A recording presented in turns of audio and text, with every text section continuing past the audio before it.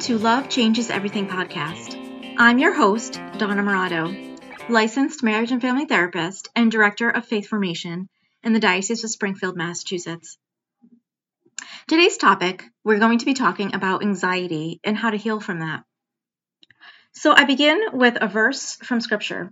It's from Psalm 4:8. In peace, I will both lie down and sleep, for you alone, O Lord, make me dwell in safety. I was in the ambulance, lying on the stretcher.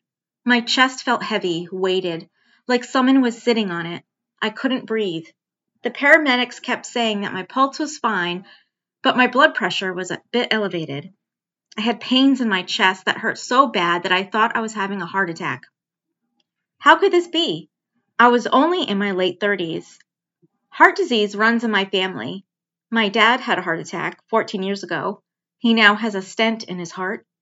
My grandmother and my aunt both died of heart attacks. What are my odds when it comes to heart disease and heart attacks? As I lay there listening to the siren and the cars on the highway, I kept thinking, is it my turn? Will I be the next to have a heart attack?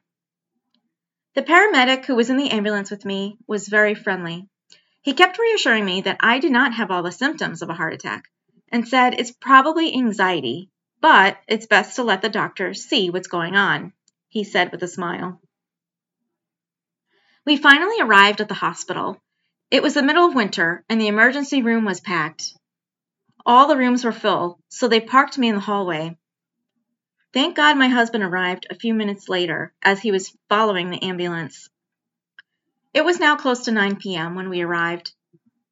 An hour went by waiting in the hallway, then another hour went by. I was waiting so long that I fell asleep. Then suddenly my husband woke me up to tell me that we were next in line to see the doctor. They wheeled the stretcher into a room. It was now close to midnight. The doctor came in and checked out my heart, talked to me about my symptoms, and then had blood work done. By the time the blood work came back, it was 1 a.m. The doctor told me that I was fine and it was not my heart. He suggested that I follow up with my primary care doctor. We left the emergency room close to 1:30 in the morning.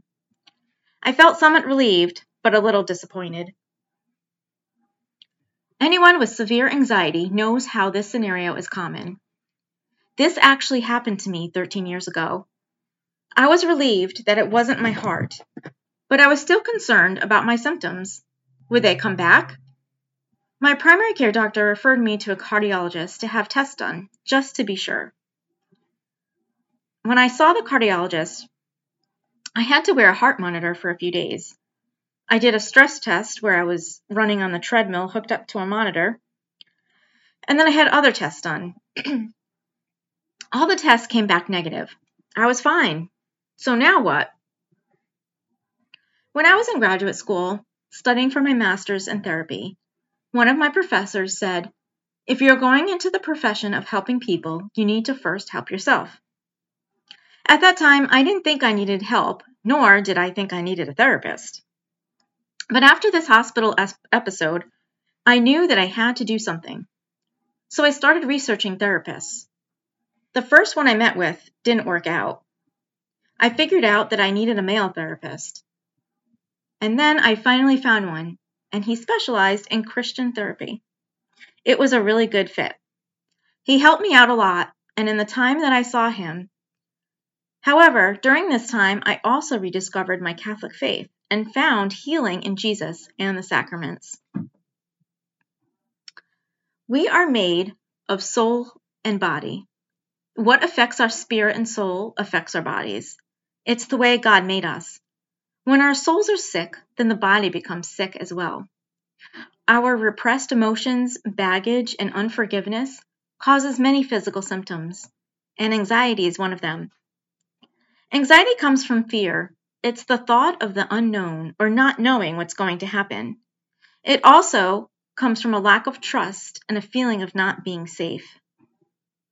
Some people think that anxiety is genetic, and others think that it's environmental. In my training as a marriage and family therapist, it comes from learned behavior. The reason it runs in families is because when a child is young, he or she learns behaviors and how to react to stressors from parents. Then that child grows up and then has children and then shows the same behavior to their children. It's a family pattern continuing from generation to generation. The cycle continues unless someone breaks the pattern. Amazingly, our brains affect our bodies. Symptoms of anxiety are the following: excessive worry, tightness in the chest and sometimes back, upset stomach, nausea, lightheadedness, trouble breathing, heart palpitations, sweating, trembling, or shaking, trouble sleeping, having problems concentrating, feeling as if the room is getting smaller, disorientation, and feeling irritable and restless. Some of these symptoms mimic a heart attack, and many people with anxiety think that they are having one.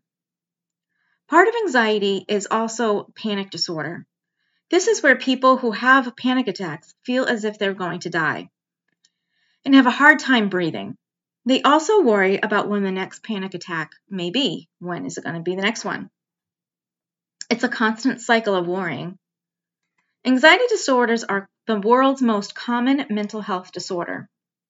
More women are affected by anxiety than men, and most develop it during childhood. However, it can develop later in life by situational circumstances. So how does one heal from anxiety? There are a lot of coping skills and techniques that help calm anxiety. Of course, there's medication, but I wouldn't go directly to that source because it can interfere with healing. The best way to figure out how to calm the worry and to get it under control is therapy. Sometimes the therapeutic relationship between the therapist and the client can calm anxiety if it's a good fit.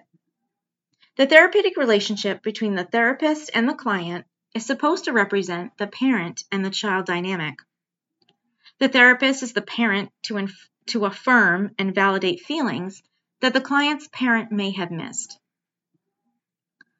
A great technique to help with panic attacks, or if someone feels disoriented, is called the ground-breaking technique or grounding technique. This is where you would pick a spot or an object in the room and connect the objects. For example, say if I'm sitting in the living room, I would say to myself, I am sitting in a chair in the living room. The chair is connected to the floor. The floor is connected to the wall. This helps to bring people back to the present moment. It centers people because being in the future or in the past is very dangerous. Other things that help anxiety are a warm compress, a heating pad on the part of the body that feels tense, drinking something warm, tea, hot chocolate, but stay away from caffeine because caffeine can trigger anxiety. Taking a hot shower or bath, running your hands under warm water, listening to music, instrumental or meditation music is the best, looking at something beautiful, going to the beach, or looking at a body of water, being by a lake, waterfalls, touching something soft like a blanket or a smooth stone. Caring for others, volunteer work, helps really well with anxiety. Exercising, going to the gym, walking or running, being in nature. Meditation, the Calm app is a really good one to download on your phone. All of these are great tools to use when having anxiety. Both you and your therapist can discuss where it came from, and to go deeper into healing. However, we also can receive healing from our faith. God is in the healing business. It doesn't matter where you are in your spiritual life and your walk with God. He will meet you where you're at. No one has to be perfect to be healed by him. When Jesus was here on earth over 2,000 years ago, he healed many people in his ministry, and his work continues today through his church. He gave the authority to the apostles to continue healing after he ascended into heaven. It says in Acts chapter 3, verse 6, Apostle Peter said, "Silver and gold I do not have, But what I have, I give you. In the name of Jesus Christ of Nazareth, walk." After he said this, the crippled man walked, and he was healed. This was one of the many miracles that happened with the apostles. Jesus can and will heal anxiety. All you have to do is ask him. In the Unbound ministry, we pray with people who want healing. And when we pray with a person, we have them say, "In the name of Jesus, I renounce anxiety," or "In the name of Jesus, I renounce the spirit of anxiety." This is one of the 5 keys in the Unbound prayer that leads to freedom. God wants us to trust him and to rely on him to take away our worries. Jesus healed me of my anxiety many years ago. The therapist that I saw helped calm it down. However, it really went away when I came back to the church. I didn't realize how much healing I could get from the sacraments. The sacraments are outward signs of God's grace given to us by Jesus himself. The Eucharist is one of the sacraments that can be received every day at Mass. It's the true presence of Jesus in the bread. It's not a symbol. I noticed when I was anxious, my neck and chest got tight and warm. But once I arrived at church and received the Eucharist, that all went away. My worries disappeared. The tightness went away. It was a true miracle. So in conclusion, healing is a process, and a person has to first see that there is a problem. Noticing that you need help is the first step. God gave people to us to help us. He works through doctors, therapists, nurses, etc. And God is in the healing business. If other therapies and techniques have not worked for you, ask Jesus to help you. He is always there waiting for you. And that is it for today's podcast. If you want any more information about the Unbound Ministry or the work that I do, please visit my website, youarelovedministry.com.